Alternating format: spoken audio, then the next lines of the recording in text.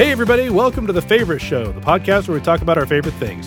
Every week we'll pick a different topic to discuss, and since best can be subjective, we talk about the things that are our favorites. My name's Aaron.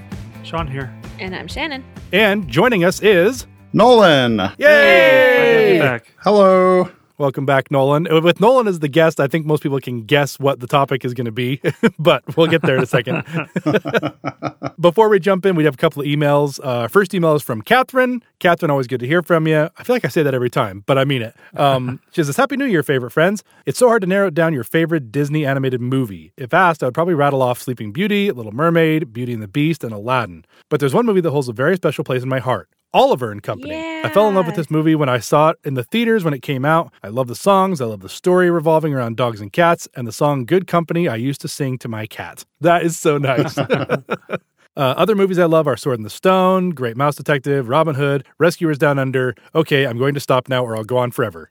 Can't wait for next week's show, Catherine. Catherine, thanks for writing in. Yeah, Oliver and Company is good. It doesn't get a lot of love because I feel like it was in that weird, that era of like late 70s, early 80s when Disney was trying to figure out what they were doing. But that's a good one. It's a really good one. It is. Once again, you said it, and my brain starts singing the songs from it, which Disney would not be happy about. Yeah.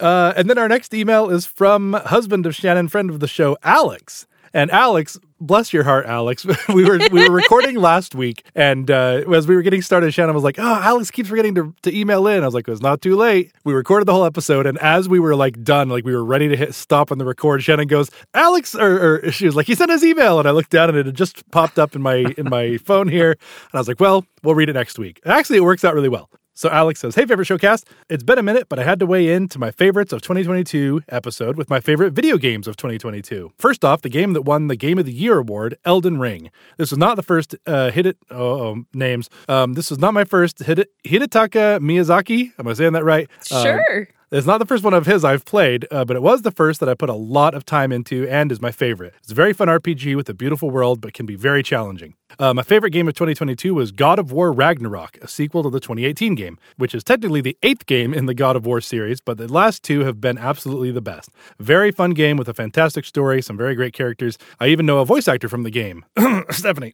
I already beat the game, and I'm going back through to get 100% of the trophies and collectibles. Good for you, sir. Close second was a sequel to Horizon Zero Dawn, a 2017 game, Horizon Forbidden West. Such a gorgeous game. The world is magnificent, the robots are violently scary, but beautiful creations, and the sequel added more traversal options and a huge world to roam around. These games have real-world areas like the Golden Gate Bridge, Bryce Canyon National Park, and Las Vegas, but set 1,000 years in the future in a post-apocalyptic setting. Stray was an amazing game with a unique story and gameplay. It's a short playthrough that will make you cry, but 110% worth your time and money. You play as an adorable cat, and you can interact with the world like a cat would.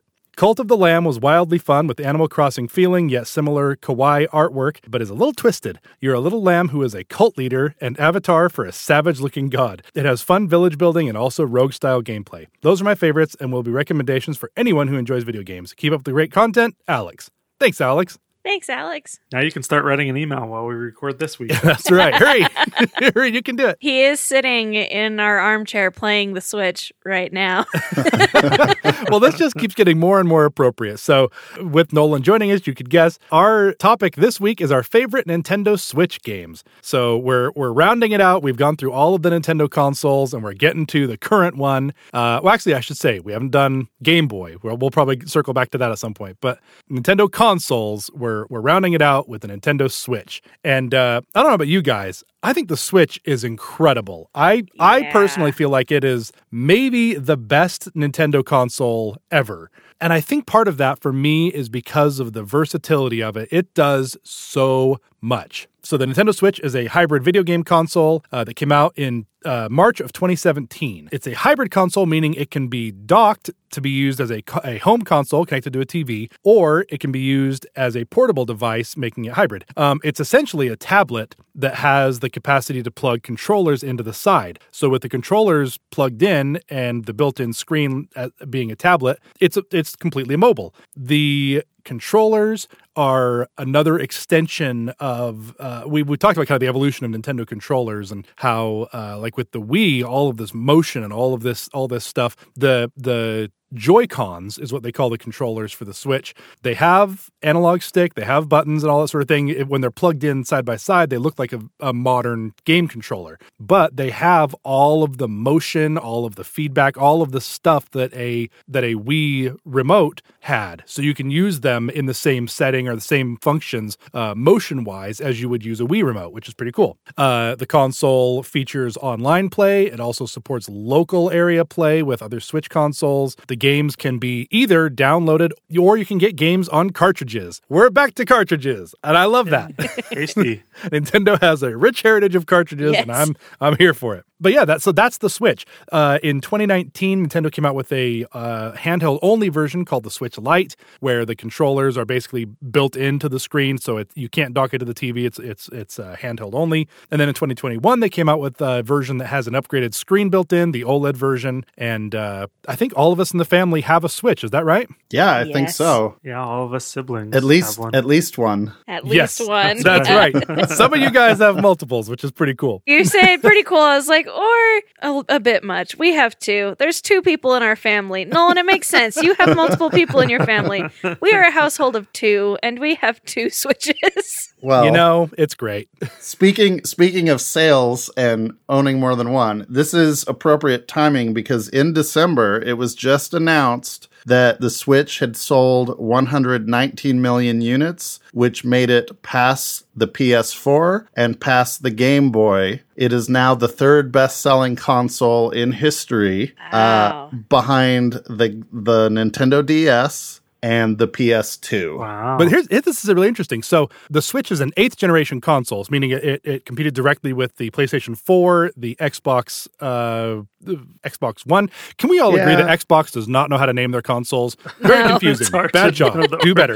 Agreed. PlayStation has has the easiest. Yeah. Yeah. So yeah, PlayStation 1, 2, 3, 4, 5. You're great. But so it competes with those 8th generation consoles, as well as it's competing with the PS5 and the Xbox, whatever the current thing is, these 9th generation advanced consoles. But the Switch, they expected to sell in its first year. Nintendo expected to sell about 2 million. They sold over 14 million, which is actually more than the entire length of the Wii U production. But yeah, it's a hugely successful console, and a lot of the popularity of it is tied to these incredibly popular first-party games developed by Nintendo, like Legend of Zelda: Breath of the Wild, Mario Kart 8, Super Mario Odyssey, Super Smash Bros. Ultimate, etc. One of the other things that's really cool about the Switch, though, is that because they were trying to learn some lessons from the Wii U in that they were trying to expand and include more games from other developers, especially with the shop. They built the Switch in a way that it was easy for third-party developers to make games. And so, like, every console has their unique to them things, right? Halo is an Xbox exclusive. Obviously, Mario Kart's a Nintendo exclusive. Like, everybody has their exclusive stuff. But there are developers that make games for multiple systems. And for a long time, it felt like there were these big titles that would come out for PlayStation, Xbox, and PC and skip Nintendo. And now we're getting a lot more big, cool stuff coming to the Switch as well. And we're getting ports of games that came out on PS3, PS4, etc., coming to the Switch, maybe a few years later, or even a year or two later. And so it's huge. Anybody want to guess how many games are on the Nintendo Switch eShop? Oh, so many. I sat and scrolled through them during their indie sale just like a week ago. Nintendo was hoping to have at least 100 titles by the end of the first year. They had well over 400. Currently, there are 4,466 games available on the Wii or on the Nintendo Switch eShop. That's insane. And I'm sure there are more coming all the time. So that includes Nintendo exclusive games, third-party developers, ports from other systems, and so many great indie games that people have developed for the Switch. There's ports not only from other consoles, but sometimes there's mobile games because the Switch does have a touch screen as well. And I've seen games that are, popular mobile games for the iPhone or the Android that sometimes turn up on Switch as well. Yeah, that's true. I've seen that. Well, all of that is to say the Switch is a great console. I would have to say it's possibly my favorite of all of them, which is saying something because the nostalgia is so real for all of these older systems that we played. But the Switch just has everything. I feel like the Switch has a little bit of all of it, which makes it fantastic. Well, and that they've got, with a Nintendo Switch Online membership, that you can play all these old games as well, that they've got from all these old systems, and that has been incredibly fun to be able to go back and play those. And some of them, you know, I played through some, like, I think it's the original Legend of Zelda game, and being able to pause and go back like 5 minutes when I died was really great. Oh, that would be really nice. Yeah, jumping in a hole. It's literally a game changer. Well, I've been talking for too long. Who wants to jump in with one of their favorite games? I know there's a couple that we're all going to want to talk about, but I'm curious beyond those handful what everyone's going to have to say. Who wants to jump in? I have one that I think Nolan will agree with me on, and that is a little game called Super Mario Bros. 35. Yeah. Yes, I have it on my list. That game was amazing. I have it on my list. I didn't know anybody else would talk about it. Nobody was crazy good game. at that game like you and Nolan. I played that for a long time. Nolan, how about you? You talk through that one. I was so excited as I looked through my games. I've actually refused to uninstall it, but you'll understand why. Me too. I still have it on my Switch. So this game was released for the 35th anniversary of Mario, of Super Mario Brothers, and it's an online competitive multiplayer game. It's just straight up Super Mario Brothers, the levels from Super Mario Brothers, but you are playing simultaneously with 35 other people that you're paired up with, and when you defeat, say, a Goomba or a turtle, it will pop onto some other player's screen. And so they just kind of multiply, and people out of your 35 players die and drop out, and the remaining people just keep fighting it out and running through the levels and trying to avoid enemies. And so it just has an incredible chaos. Like, I'm sure the original Nintendo could not have actually drawn 5 Goombas simultaneously without slowing down. Yeah. But suddenly you have like 20 or, with 5 Bowsers and the fire going everywhere. Yeah. When you start to get like Hammer Brothers and Bowsers and like all these guys. Yeah. So it was insane. They have a couple little modifications from the controls, but more or less it is a faithful Super Mario Brothers with this chaotic twist.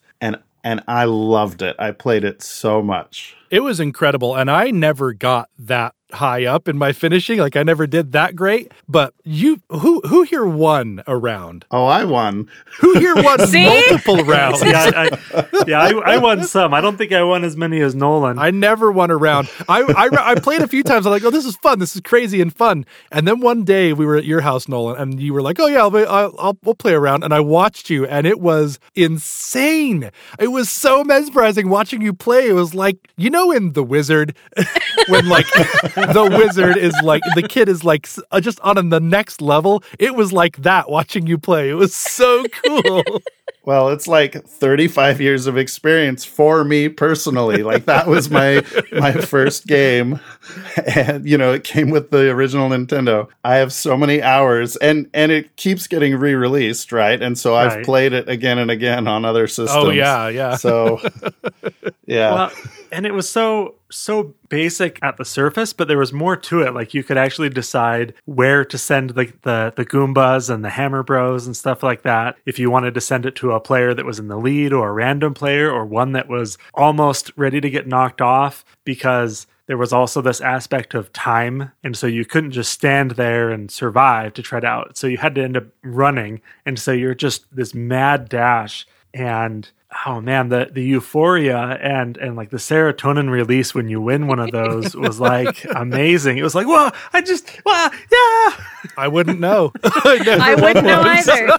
It starts easy, but it gets chaotic very quickly. Yes. And another element was that it unlocked levels as you played more. And so, later on, I was trying to pick like, what's a hard level, but not the last World 8. Everybody plays World 8 because you warp to it. I'm going to pick World 7 because that's more obscure and challenging. And I didn't play the original on the original Nintendo that much, but I played through I believe, all of the NES Mario Brothers, including the Lost Levels, when it was re-released for the Super Nintendo, and so I think that was my training for it.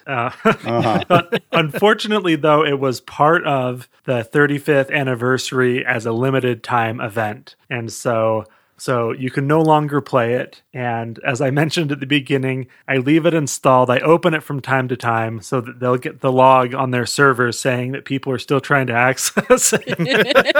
Oh, that's smart. I should do that. It probably doesn't do anything. It probably just goes to nowhere. But I certainly hope that makes a return at some point. I thought it was phenomenal. Yeah, I want them. They did Tetris 99 earlier, which was pretty popular. So I think that was the inspiration. I hope they do more. I think it would be really fun to have some crazy Zelda 35 or whatever form. Yeah. That would be nuts. Even Donkey Kong, right? That's hard enough. I can barely beat the first level, right? Yeah. Oh man, fantastic. Who else has got something? Shannon, you want to go? Well, sure. Well, I was going through, I made a list of ones that are Nintendo originals as well as separated them from the indie games. So starting in with one near and dear to my heart is the number 2 best-selling game for the Switch, selling 40 million copies, is Animal Crossing New Horizons. Yes, I think that has a special place in all of our hearts, and probably many people around the world. Which came out... a perfect pandemic game. Yes, came out in March of 2020.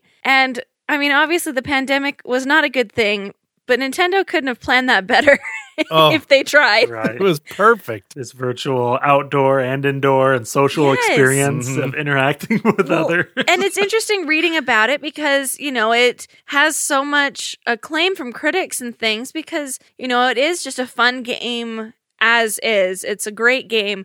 But the fact that with that timing, it was used for social interactions all over the place, that people had virtual weddings, and we did a graduation ceremony for Alex, that we did a graduation party that we all got together on our island. There was political campaigning that had happened. That's right. There was so much that happened on that game, and for us it's definitely fond core memories of time not really existing, so we were up until 3 a.m. sending Marco Polos back and forth with you, Aaron, and we're catching tarantulas again, and going over to Nolan's Island because you guys got the game right away. I had never been into Animal Crossing games before, so it took me a bit to get into it, which, realizing after I got it that we were lucky to get it when we did because copies were selling out everywhere, and we do have a physical copy, and so we got into it and it was let's go to Nolan's Island and get some inspiration because his island looks so good because you were a month or so ahead of us and we were this is what it could look like. This is amazing. But yes, very fond memories with that game. And another bonus too of it coming out when it did is that Animal Crossing is a time of day game, right? So unless you're changing the settings on your Switch, if you log in at 4:00 p.m., it's 4:00 p.m. on your island, right? Daytime is daytime, nighttime is nighttime. So of course, when we all had nothing to do, we could just be on it all the time and see all these times a day. As opposed to if it came out just in normal times and you only play it in the evening when you get home from work or school or whatever, we could see it at all these other times of day, of middle of the day or middle of the night or whatever. It was a lot of fun. Yes, and with the music, you'd be oh no, is that the 1 a.m. song? Which is terrible to admit, but the 5 a.m. song is my favorite.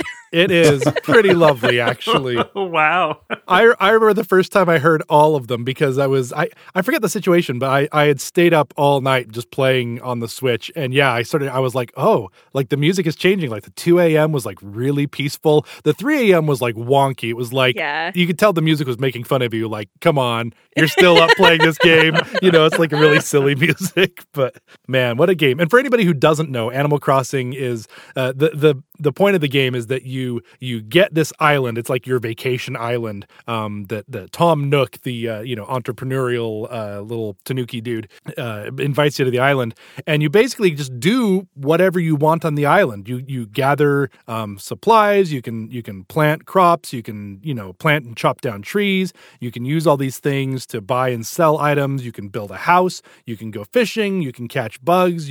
There's so many things that you can do in this game and kind of just do whatever you feel like. If you love catching bugs, catch lots of bugs. If you want to go fishing, you go fishing. If you want to plant crops, if you want, like whatever you want to do, it's very much a game that doesn't have like a bad guy unless it's that, those loans that Tom Nook gives you.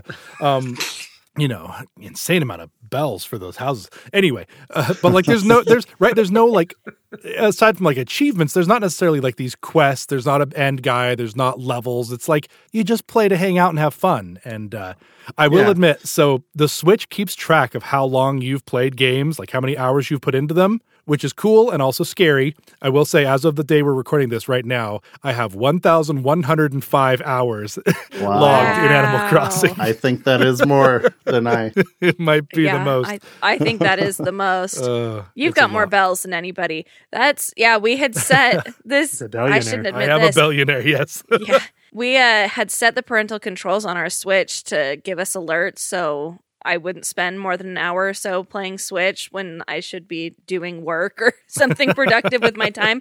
So that happened right before the pandemic. And so then we were able to get a log every day of how many hours we put in. And there were a couple of days that it was legitimately, I woke up, I put in like an hour at work teaching online, and then I played Animal Crossing for the rest of the day.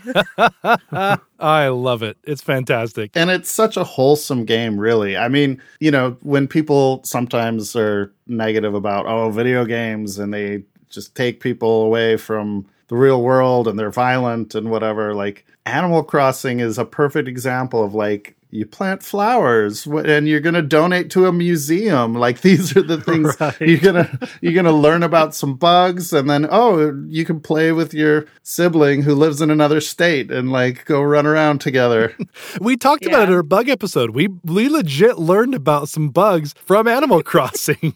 Like I remember we went to the, I think it was the Long Beach Aquarium, and they had some amount of bugs on exhibit, and they had this moth, and I was like, hey, I know that from Animal Crossing. And the description matched what Blathers had told me, and I was like, Blathers knew. You know what I mean? Yeah. And the other characters, they just want to be your friend. They want to like give you stuff and like hang out. Like that's all the game is. Yeah. Right? Even Tom Nook, he doesn't charge you interest. He's not too mean with his loan. It's just that's true. He never forecloses. He just wants his bells, but like he's a nice enough guy. So it even created some cool online communities. There were different little websites and things that popped up where you could go and trade with other people or different things like that, because not only was it time of day, but it was time of year. And so there were things like people who got in early and got these spring blooming petals on the trees, right? For example, that people really wanted those later. There were Easter egg for Easter, right? And different things like that were just cool. So the game actually changes all year round. Yeah. Or if you connect with somebody that lives in the southern hemisphere, they have an opposite season, so they actually have, access to different things too. Yeah. I connected with a lot of people over Reddit because I am a completionist, and I needed to breed all of the different colors of flowers in the game. And so there were a lot of communities that they were like, oh yeah, if you want a single blue rose, it's going to cost you 5 Nook Mile tickets and 1,000 bells or whatever. And so then there were a couple of communities that were like, no, that's dumb. I have a surplus of flowers. Please come get them. And so I joined a lot of communities that was like giving away stuff. And, you're just starting the game? Here, have 1,000,000 bells to start off. Like, welcome to the game. And the people are so nice, like in real life, even of like, what do you need? I got you. Honestly, that was one of my favorite things, because I did like go a little nuts with the turnip exchange and selling the turnips and getting lots of bells. But then, there were still people who were like coming to the game very late. And of course I had, more bells than I could ever use. And so people would come, I'd be like, one of those things of like, trading a flower, or trading something like that. And I'd be like, and here, have this as well. And I'd like drop 1,000,000 bells on their island and then quickly get out, I loved doing that. It was so much fun. That was so fun doing it for Kristen too, that she started a little after us. And yeah, that's true. You and me both, like we'd go over, and like there were a couple times I remember she texted that like I finished a bridge project or something for her. It was like, oh yeah, you're welcome. I just wanted to pay it off. Yeah. Like I've got all these bells. Let me throw them at you. Oh, it was great. What a game. What a great game. Let's see what else. Here, I got one. One of my favorite Switch games, and honestly, one of my favorite games of all time for any system, anywhere ever, is Mario Kart 8. And we've actually talked about this a little bit before. Mario Kart 8 actually came out in 2014 for the Wii U. I didn't have a Wii U. When the Switch came out, Mario Kart 8 Deluxe was an expanded re-release that came out for the Switch. Had some revamped battle mode with more sub modes for the battle, which was one criticism that the Wii U version had. I think it included the DLC for Wii U out of the box. Yeah, absolutely. It has 48 tracks built in, and now has the Booster Course Pass, which is an additional 48 tracks that are continuously coming out until the end of, I believe, by the end of this year. So it'll have 96 tracks available to race. Wow. It sold over 48 million units, according to Wikipedia. It's the best-selling Switch game and one of the best-selling video games of all time, of all video games. I think it's one of my favorite games ever, and I actually regularly see this pop up on people's lists of best racing games, best party game, best game to play with friends. And I feel like the thing that Mario Kart 8 Deluxe has added, in addition to all the fun tracks and the graphics and stuff, is you have all these other modes of play too. You have the Grand Prix modes where you're racing, you have the battle modes, you have the online racing, you have the online battles, you have the local. If you have, a couple people in the same room with Switches, you can connect them locally. You can have battles and races and stuff with, like, we just did this the other day of, like, there were 8 of us, right? That were racing online together. Across 3 time zones. It was incredible. So anyway, it's a fantastic game, and we've talked in previous episodes. I was a Mario Kart king on the original and on 64, and then I lost my title when we got into like the Double Dash era and that sort of thing. I feel like I'm back on top. You did it. You were racing really well. I've actually, that's the other fun thing about the online component is Nintendo will once in a while do these global tournaments, and I'm not like a global champion by any means, but I have won races, which is saying something, I think. So I'm proud of that. But yeah, that's definitely one of my favorite games, and a fun one to play by yourself, and fun one to play with a group of friends. So yeah, yeah, Mario Kart is great, I think, for all levels of experience, of gamerness, right? Like, you can be a really intense gamer, you can be like a brand new. In fact, for kids, there's even like a sort of an auto steer help drive the cart. There's mode. driver assists in it and stuff, which is fun. Right. And another thing about Mario Kart is it's very good at weighing the items so that the people that are bad get better items than the people that are good. So if you're good, you can still win, but it's going to be more of a challenge, which is more fun for everybody, right? It's just a really great game all around. Yeah, you don't have people in like second place getting spiny shells. Those are the people way in the back. And if you're in the front, you're going to get so sick of getting coins for your items because that's all you're going to get. Well, even my 6-year-old, she'll be playing, and she has most of the automatic driving enabled, but she loves when she can splat ink on the screen virtually to make it hard for me to see, or use a lightning bolt to shrink me into a tiny driver. Or it's kind of fun when we did teams that even if she's in 8th place out of 8 people, that she can actually affect the outcome of the entire race just because of how the items are. So keeps it fun for everybody. Yes. Yeah. I've definitely played a lot of Mario Kart 8 with Eiley, and when she was younger, she used a lot more of the driver assists. I don't think she uses much of them now, No. But she's definitely one. I can't remember if I've talked about this before, but you can do a custom number of races in your Grand Prix. The standard for all these games has been 4, so now you can do custom numbers, including all 48. I don't know if they're going to let you do all 96 when they're all together, but could you imagine? You can at least do all 48 of the original tracks or of the new ones. It takes a while, but Eiley and I definitely did that. There was one time Gracie and Eiley were having I can't remember if we were just babysitting them or if they were having a sleepover with us, but they were over at our house, and Gracie and Stephanie were doing something, and Eiley and I were like, hey, I think it's time. Let's do the 48-track Grand Prix. And it literally was like 3.5 hours for us to race all of the races in a row, but we did it, and it was great. What else we got? Nolan, you want to jump in with one? Sure. Well, I'll talk about one that has been talked about a great deal in terms of Switch games and that, or in games in general, and that's The Legend of Zelda Breath of the Wild. So this is one of the most highly acclaimed games of all time by critics. It was a launch title for the Switch. It also came out for the Wii U. They've done this before with Zelda, where a game is released on the cusp of a new system, and so it comes with the brand new console and also for the prior one. But it is,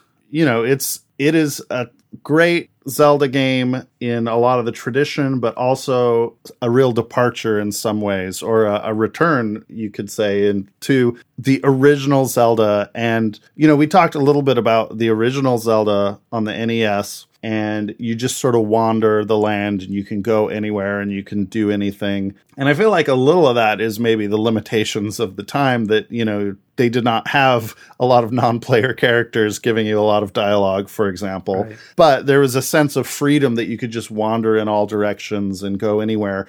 And this game is very much that way, where some of the Zelda games had started to get a little more linear, where, you could see this thing in the distance, but you couldn't go there because you had to earn some item to be able to traverse this river or to, endure the heat of the volcano or whatever. And Breath of the Wild is constructed in a way that you could go anywhere after you complete this first little introduction. You could go to parts where it's going to be very difficult to survive, but now that the game's been out a while, there are people that will speed run and they'll just run through and you can go anywhere. And it's massive. It's such a huge game in scope, but it doesn't feel empty like say, a Minecraft world that hasn't really been built yet. It feels like it's been designed and carefully thought out, and it's this whole world for you to explore and interact with. What else is there to say? I think the physics are really good. The way that items can interact with the world around you in all kinds of ways. Like the way that bombs will roll down a hill and explode, or an item that can freeze time, or an item that can, whatever. All these things can be used because it's such an open world. You can use them in ways to solve puzzles that maybe weren't even the intent of the creators of the game, but it's not against the rules either, right? Like if you can defeat an enemy any way, you can defeat an enemy. Right. It's a beautiful game, and in typical Zelda fashion or tradition, I'm not that good at Zelda games, and I used to love sitting and watching you guys play them. And I definitely watched, Nolan and Teresa. I watched you guys play it a fair amount, but I don't live with you guys anymore. And so when we all lived together, I'd sit and watch you guys play games. And now that we're separate, I found myself watching a lot of Twitch streamers playing this game just so I could kind of get that fix of like seeing the beautiful world and seeing, like, getting the story and stuff, because it's such a cool game. Well, in what other Zelda game can you own a house and go like basically snowboarding and do just all these different things? I don't know. I was curious, Shannon, if you knew, because I know that your husband Alex went and actually got every single shrine, is what they're called, these little challenges. And how many are there? There were like hundreds of them, aren't there?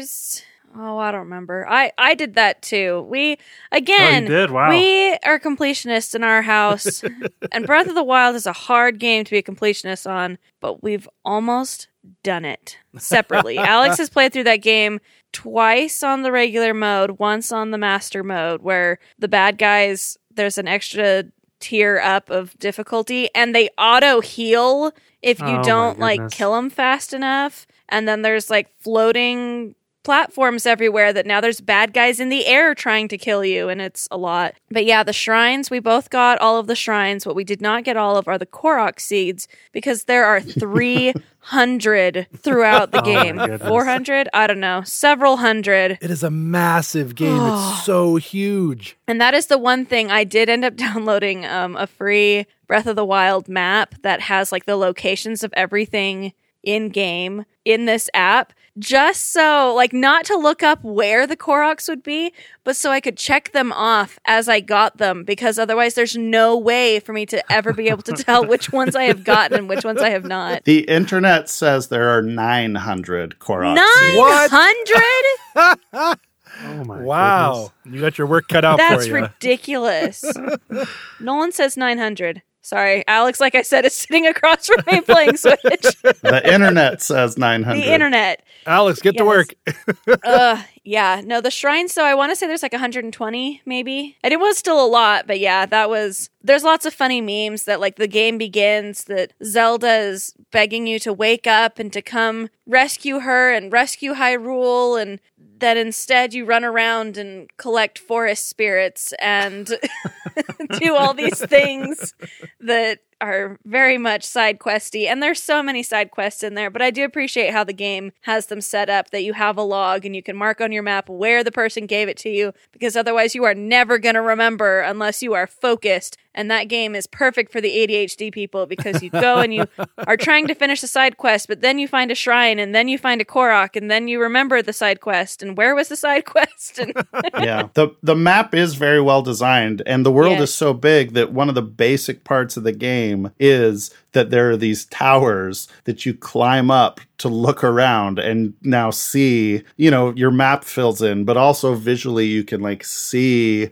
this huge new area that you have come into. And apart from those towers, you could like climb a mountain or climb, whatever thing, and like just look around and be like, okay, there's so much. Yeah. Where to next? Well, and I think one thing that I feel like people kind of were divided about was the soundtrack for this game, because we've talked about video game themes and the music and how Zelda, especially Ocarina of Time, just has some of the best music, and Breath of the Wild has very understated music, and I love it. I think it's amazing, because if you're really listening carefully to it, you can hear all these little themes and callbacks to all of these other games throughout. And that's just the gameplay itself, that, people will find little Easter eggs of here's Lon Lon Ranch from Ocarina of Time, or when you are listening to or you're watching a memory that you've recovered about the Master Sword, you can hear Fi's theme from Skyward Sword. And like, there's all these little itty bitty things throughout it that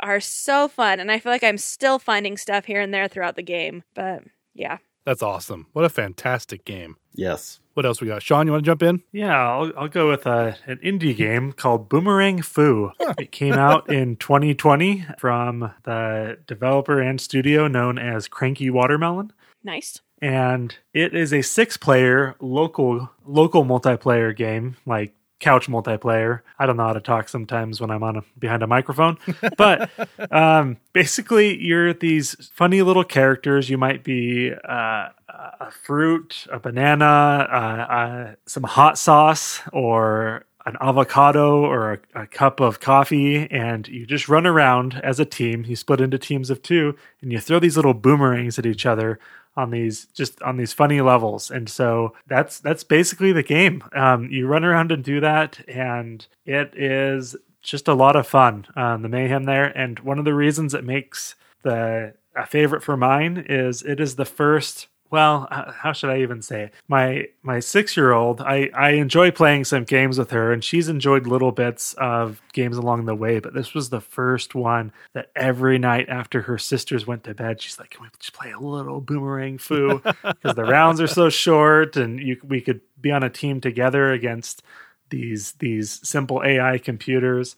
I wish it had some online play. I thought it was so awesome. I went to see what else Cranky Watermelon has made, and they have not made anything else yet. That is their first game, and I think it's, from what I could tell, it seems to be doing pretty well, but there's not a ton of information on it. So hopefully they have some more multiplayer mayhem for us in the future. I feel like Sean, all of you guys, but Sean more than anybody, I feel like you find the most interesting indie games. Like, yeah, you'll just like, there'll be something interesting that goes on sale in the shop, and you'll be like, oh, this looks cool, and you'll get it. And like, I find out so many cool games through you of like, whoa, what is this crazy thing? You're like, oh, I just found this game.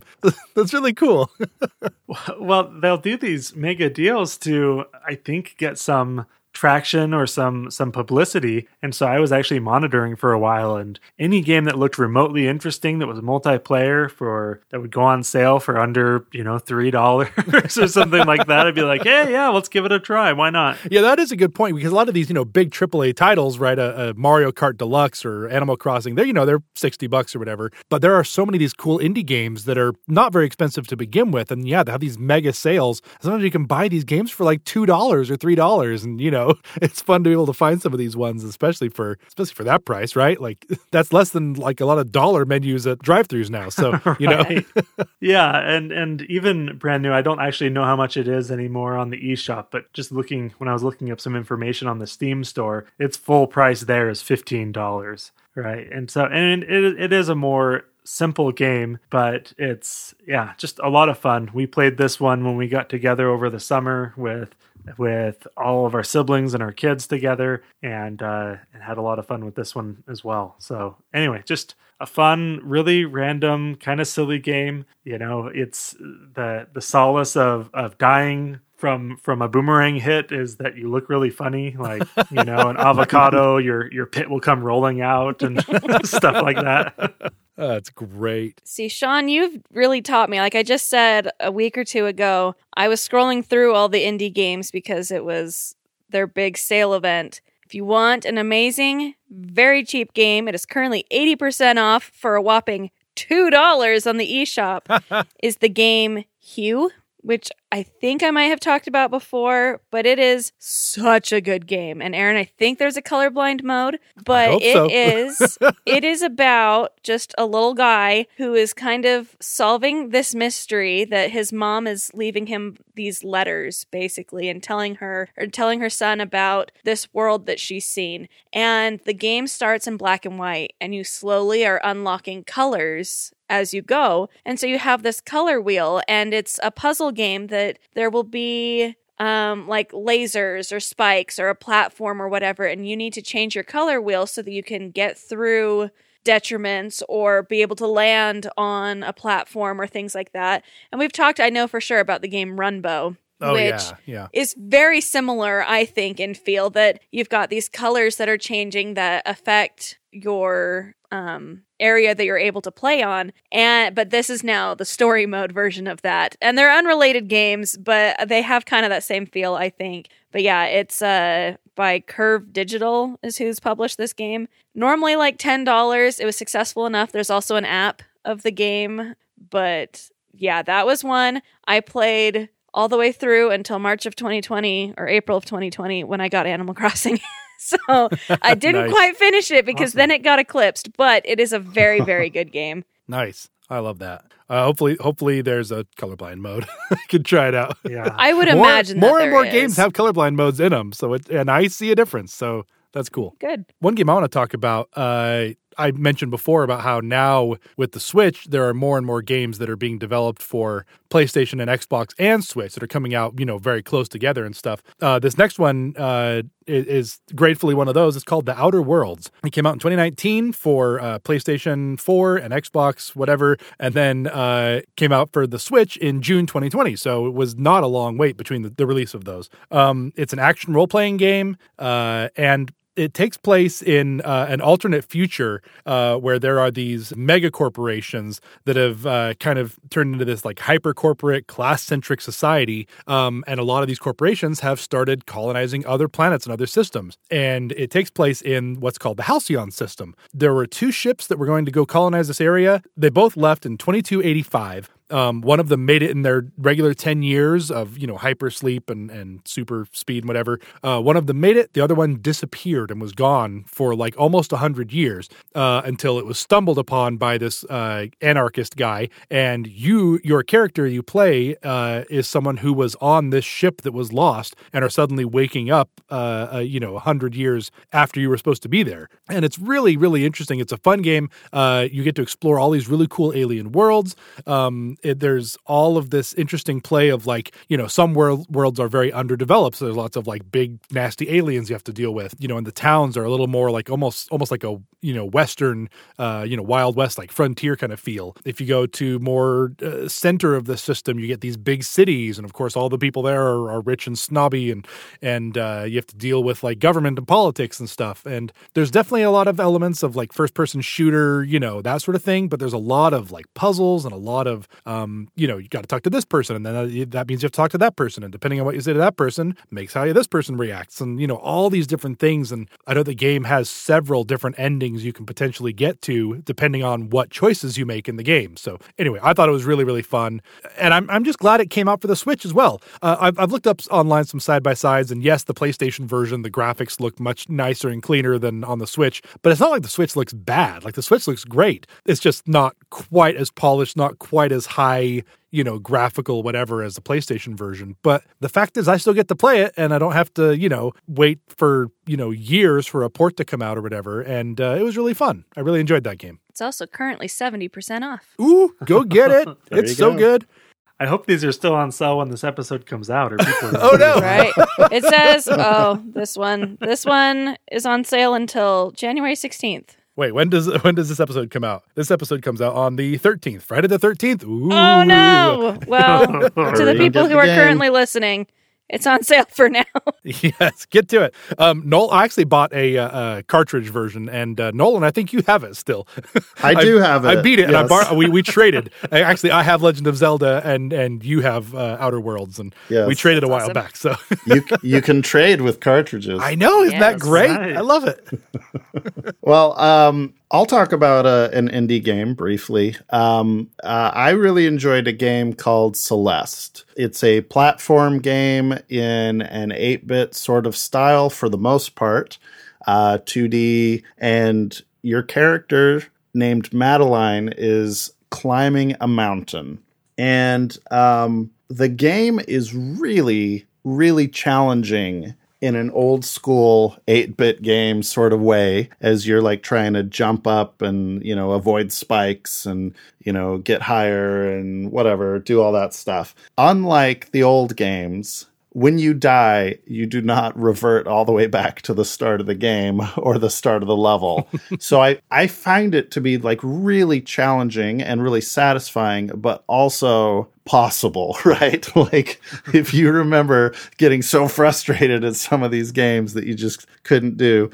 And there are also some modes that allow you to adjust the controls. If you still find it challenging on the default controls, you can like turn on like an additional double jump or, adjust the life or whatever, which is really nice. Now, as you go through this game, there's some really great level design, some nice variety as you go to level, but there's also a really nice story that your character is climbing this mountain in a metaphorical way as well, that she wants to accomplish this thing that gets alluded to. And, it's clear that she has a lot of self-doubt. She has anxiety and some depression. And this actually gets personified. Your character is Madeline. And then there's a shadow version of you named Badeline. And Badeline tries to stop you and make trouble. And so it, as simple as it is in this platforming game, it actually has a really engaging and touching story as it develops as well. So Celeste, I would definitely recommend Celeste. And this is also a game, I know it goes on sale from time to time, but even at full price, this is probably a $20 game. So it is currently on sale. Is it? $5 up until the 15th. Okay. There you go, $5. I may or may not be looking all of these up in the eShop as we go. We're giving people an incentive to listen to this podcast right when it comes out, because if you listen later, the sale's not going to be on. Yeah, who knows? Yeah, Celeste does go on sale regularly, though. That is one thing I love about the shop, is you can favorite things and put them in your wish list or whatever. And so I regularly will log on to the shop and just check my wish list and be like, oh, this is on sale, but I bet it's going to go on sale more if I wait till whatever, So yeah, I definitely keep my eye on a lot of games that way. Know about all the story of it. This is one that has been fun to watch on Twitch or somewhere where somebody's really good, because it's so difficult and they seem to go through it just the muscle memory or whatever. But yeah, to hear the story, that's really cool. Yeah, the story mostly occurs between levels, right? But yeah, it's definitely a good game. There have been a lot of really nice feel-good games in that way that are kind of deep as well. There was one that was on my honorable mention, but you made me think of it, called Gris, which the storyline of it's just a beautiful game. It's very artistic, but the story is that you're going through the stages of grief. It's beautiful. Definitely cried at the end, but it was a really quick game, and it was cheap and nice and a great playthrough, I thought. Is it on sale? I don't know if it's on sale. I better look. Hold on. I'm adding so many of these to my wish list right now. What else we got? I got one more I want to talk about briefly, and then a bunch of honorable mentions. Yeah, I have a lot of honorable mentions. The last one that I'll talk about briefly is another indie game called Lovers in a Dangerous Space-Time. Oh, it's so good. Also, Gris is on sale. Good.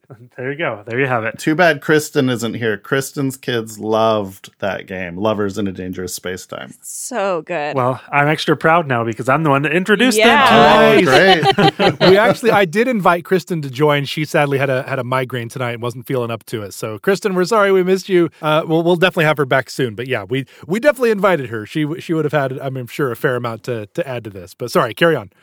Kristen, write us an email, or you can just call us because we could do that too. That's right. Send us a Marco Polo or text us or whatever. Or we'll just have you on like in a week or two and you can fill us in. There you go. But it's a pretty good feel-good game as well. You're like gathering the love of the universe by rescuing these space bunnies. But it's just a really fun couch co-op where you're all in this ship. And it's not like a ship like you would imagine. It's almost, just imagine a circle, right? A 2D circle. And in different areas of it, there are different things you have to do in the ship. And so there might be stairs that go up to a cannon or the pilot seat or whatever, and stuff like that. And so you end up running around and it gets pretty hectic. And anyway, I thought it was a lot of fun. I think it was actually when Kristen was visiting that she and I'm trying to remember who else. Me. I was definitely there. Okay. That we went through and I think we beat the game. It's a pretty short game, but it's just,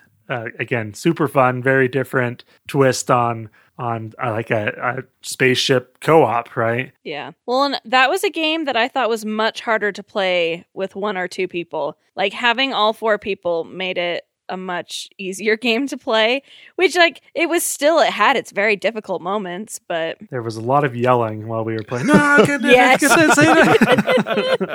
So just beware. That's great. But that's the last one for me. I had one last one I was going to do some details about, which is the Untitled Goose Game. Oh, yes. I don't know if you guys have played it. I saw it and I was like, what is this? It's the best $20 I've ever spent. It is such a silly, fun game that you play as a goose wanting to instill chaos in this little town. And you have all these tasks that you have to do that it will be like, get into the garden. And so you need to find a way to turn on the faucet or knock over the rake and get the gardener to come out of his garden so you can get in, and then it will check it off your list. Eventually, and it gets to the point that you have more intense ones that's scare the little boy in the town or lock him in I've got Doctor Who in my mind, the phone booth. I was gonna say police box. Kristen will appreciate that. But no, yeah, you'd to lock him in the phone booth or to steal this big thing, break this thing or do that. And so you're just causing chaos as this little goose, and all of your buttons is to run, pick things up, and honk. And that's the whole thing. But there's a 2-player mode that you're now 2 geese wreaking extra havoc on the city. And so Alex and I played through that game in a couple hours, and it was so much fun. For how simple it was. I just love that, geese are jerks and someone made a video game out of that. That's the whole premise. They are kind of scary. Yeah, they'll come after geese you. are mean. Let's make a game about that. Yes. The last one I want to mention a little bit of details about real quick is I mentioned that the Switch kind of has a little bit of everything, including ports from other systems that maybe have come out a few years back. This is one of those. It's called Ni no Kuni, Wrath of the White Witch. Yes. And it's so good. So this game came out, it was originally called Ni no Kuni, Dominion of the Dark Djinn. It originally was released only in Japan for the Nintendo DS in 2010, so it's been around for a while. It was released in the United States as a PlayStation 3 exclusive in 2013, but it finally came to the Switch as a port in 2019. So it's a JRPG, and it's really fun, really great. The only reason I ever heard about this game, though, is because I happened to be looking up online stuff about Studio Ghibli. And of course, they've done their feature films. They've done some short films, that are almost all of them are exclusively in, the Ghibli Museum, which Nolan, you've been to, which I'm insanely jealous about. But I was looking online. They've done some other different things here and there as a studio, including they did a bunch of stuff for a video game. And I was like, what? There's a Ghibli video game? And so this Ni no Kuni, all of the cutscenes are animated by Studio Ghibli, like hand-drawn, Studio Ghibli animations are almost all the cutscenes in this game. And the music is composed by Joe Hisaishi. So it's like a Studio Ghibli game. It's amazing. All the characters are based on Studio Ghibli character designs, the whole thing. And I just think it's an incredibly fun game. You're in a fantasy world. You play as this little boy, Oliver, whose mother just recently died. Typical, Studio Ghibli anime. They get right to the heart really quick. But you play as this little boy, Oliver, whose mother recently died. And as you're mourning your mom, your little stuffed toy that your mom gave you comes to life. He's this little, like a sprite, a fairy sprite sort of thing named Drippy. And he's got a thick Scottish accent and he's great. And he tells you about there's this other fantasy fairy realm that people in the real world have they call it a soulmate. It's like a spiritual bond with somebody who's in this spirit world. And so you go with him to this spirit world and you go on all these adventures trying to, kind of help out and fix what's going on there. And Oliver's just the best little guy. He only wants to just help everybody and he's really great. But yeah, it's beautiful. It's amazing music. It's really wonderful characters, great story. You can, it's not a super long game. It's like maybe 30, 40 hour-ish game with all the side quests included. But I think it's great. And again, that's one that goes on sale pretty frequently on the Switch eShop. So add that to your list, and I think it's great. Cool. Well, I will cap things off, pun intended, with Super Mario Odyssey. Yes. Super Mario Odyssey, I just smiled constantly playing this game. It is just fun. And, in a lot of ways, it feels like Super Mario 64, like a return to, running around 3D levels and doing the platforming. Something I really like about it is the whole mechanic of your Cappy, you can use to basically take over various creatures or even things and play as them. So I always liked in Mario games when there was some sort of weird thing like the boot. You guys remember the boot in Super Mario 3? Yeah. That was always really fun when there was some weird little thing that you could do for a level. And this game is full of that kind of stuff. And it's all sorts of different art styles. There's a very photorealistic looking Tyrannosaurus Rex that you can play as and just run around. And these characters, it's a T-Rex, but it's got a little mustache and the red Mario hat. So they look a little like Mario. You can play as a T-Rex. You can play as a plant at one point. You can play as a frog. There's all these also classic characters. And I just love the end of the game. How could it be anything other than playing as Bowser? When you defeat Bowser, the final thing you do, you throw your cap, and now you get to be Bowser and breathe fire and stomp stuff and go, through this final level. It's a lot of fun. Another thing they do in the game from time to time, there are these 2D areas where you'll go into a pipe and you'll be flat on the wall. And it will essentially be Super Mario Brothers. You are the 2D, pixel Mario jumping around, but with new mechanics. I also enjoy that they draw you, depending on what clothing you're wearing. You will be a pixel version, old school Mario version, but maybe you'll be wearing a sombrero or something. And even at the end, when you're Bowser, there's a 2D section where, sure enough, you are the old Super Mario Brothers Bowser jumping and breathing fire and awesome. Going through part of the game. It was just consistently made me smile playing this game all the way through. Very well done. Yeah, I remember seeing you playing and seeing some of these very, very creative, very interesting little like side bits of levels and stuff that were so much fun. What a cool game. Well, I guess with that, maybe we'll wrap it up. We can do a bunch of rapid fire of honorable mentions because there's a lot I'm sure we all have. But yeah, that's probably a good spot to wrap it up. Nolan, thanks for joining us. I'm glad that you've been able to be with us for basically all of our video game topics. That's been perfect. Yeah, thanks for having me. We're gonna have to see about, if we circle back to Game Boy, we'll have you back or other topics. But yeah, we'll do it again. But yeah, I'm glad you could join us. Thanks. As usual, we want to hear what you think. Send us an email at thefavoriteshow@gmail.com. Look us up on Instagram at The Favorite Show Podcast. Let us know your favorite games for the Nintendo Switch. There are so many, literally thousands. So let us know what your favorites are, if we talked about them, or if there's one of these many, many indie games that we just hadn't even heard of or didn't talk about. Let us know. Also, let us know if you have suggestions for future topics or guests or whatever. Make sure you subscribe so you don't miss any future episodes, and we'd love a 5-star rating if you like what you hear. And if you don't feel like giving us a 5-star rating, I think the answer is simple. You got to play some Switch. You got to sit down and play some games. If you want to blow something up to make you feel better, but blow something up. If you want to go fishing or build a house, go fishing and build a house. You can do literally anything. If you want to get Ni no Kuni because it's on sale, 80% off. Do it. 80% off. Do that. Then you'll feel like giving us 5 stars. Cool. Well, I guess that'll wrap it up. Until next week, my name's Aaron. Sean here. And I'm Shannon. And Nolan. Yay. Talk to y'all later. Bye. Cue the music.